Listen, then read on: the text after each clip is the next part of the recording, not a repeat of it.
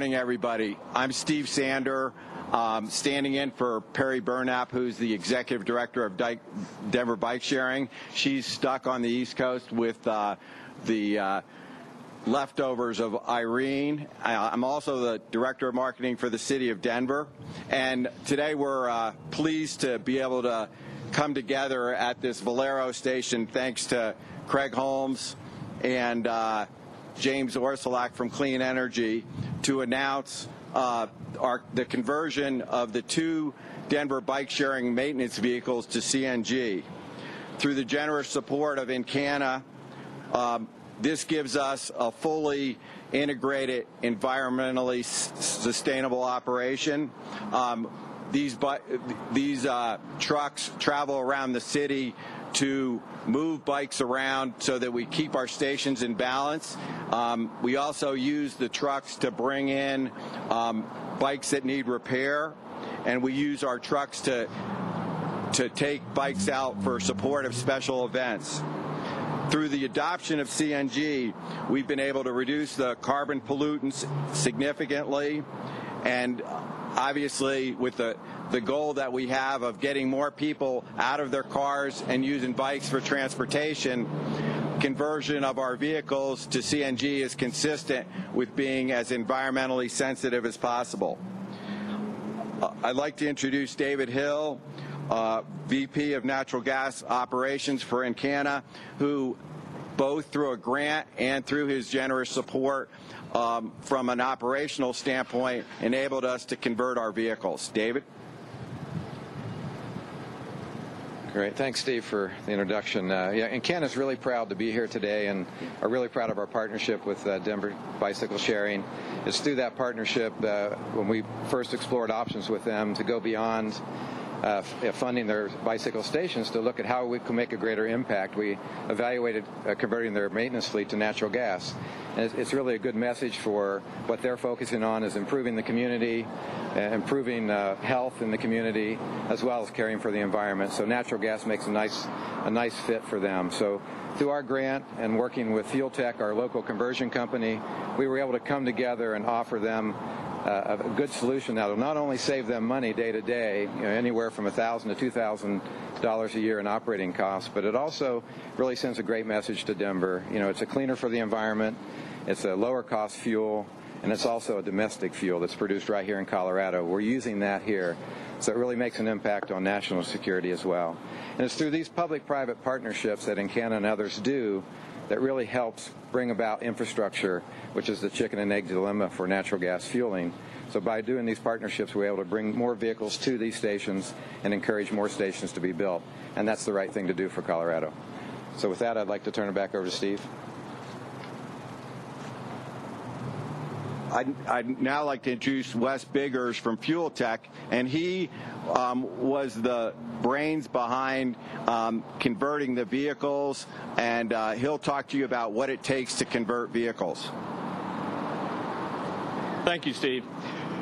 I'm Wes Biggers. I'm the president and owner of Fuel Tech Conversion Corporation. Fuel Tech can actually trace its roots back. We've been doing conversions for about 20 years now. Natural gas on a motor vehicle is nothing new. All we're doing essentially is using one hydrocarbon to substitute for another. In this case, we're using natural gas, which is predominantly methane, and substituting that in place of the gasoline on a vehicle. From a conceptual standpoint, it's very simple. The conversion process, you would look at it and you would say this is relatively easy. We install a fuel tank in the vehicle and install the fuel injectors, which is how the fuel is actually put into the vehicle in place of the gasoline. From a production and development standpoint, it's actually very complex. We still have to comply with all the federal emissions rules and laws of the United States, part of the Federal Clean Air Act.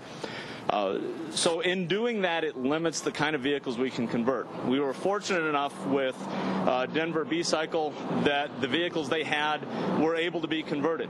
Predominantly fleet vehicles or larger fuel-consuming vehicles are the ones that have conversion systems that are EPA certified and available to install.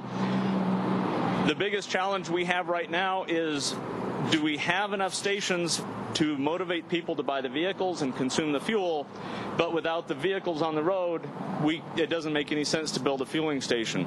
It's through the efforts of companies like Encana and organizations like Denver B-Cycle, where we're increasing the amount of fuel demand. Increasing the amount of fuel demand gives us more stations online. We're already seeing a growth in stations. We've seen 3 new stations in Colorado this year, with a couple more planned. As we add more stations, we get more vehicles. As we can get more vehicles, we can get more stations, and ultimately we can start seeing an environmentally friendly fuel, and a fuel where it's coming out of Colorado. Realize a majority of the natural gas that we're burning in the Denver B-Cycle vehicles is coming right out of our own economy. And I shouldn't say coming out of our economy, it's actually putting money into our economy because it's produced locally in terms of jobs and in terms of local resources. Steve? I now open it up to any questions, and then we're going to invite our technician, Phil Marino, our head operations guy, to do a ceremonial fill-up of the vehicle.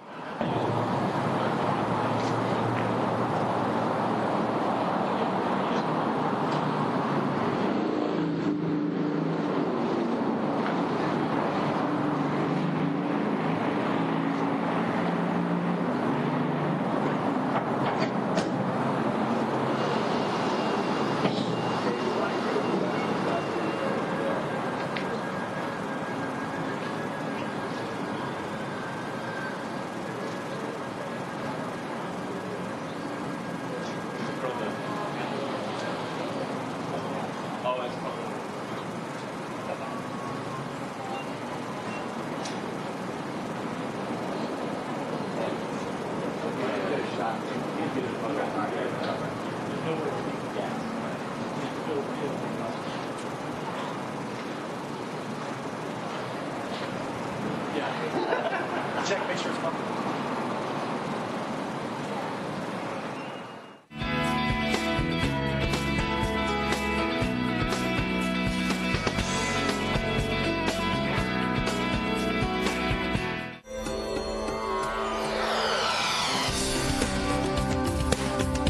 Denver 8 TV, your city, your source.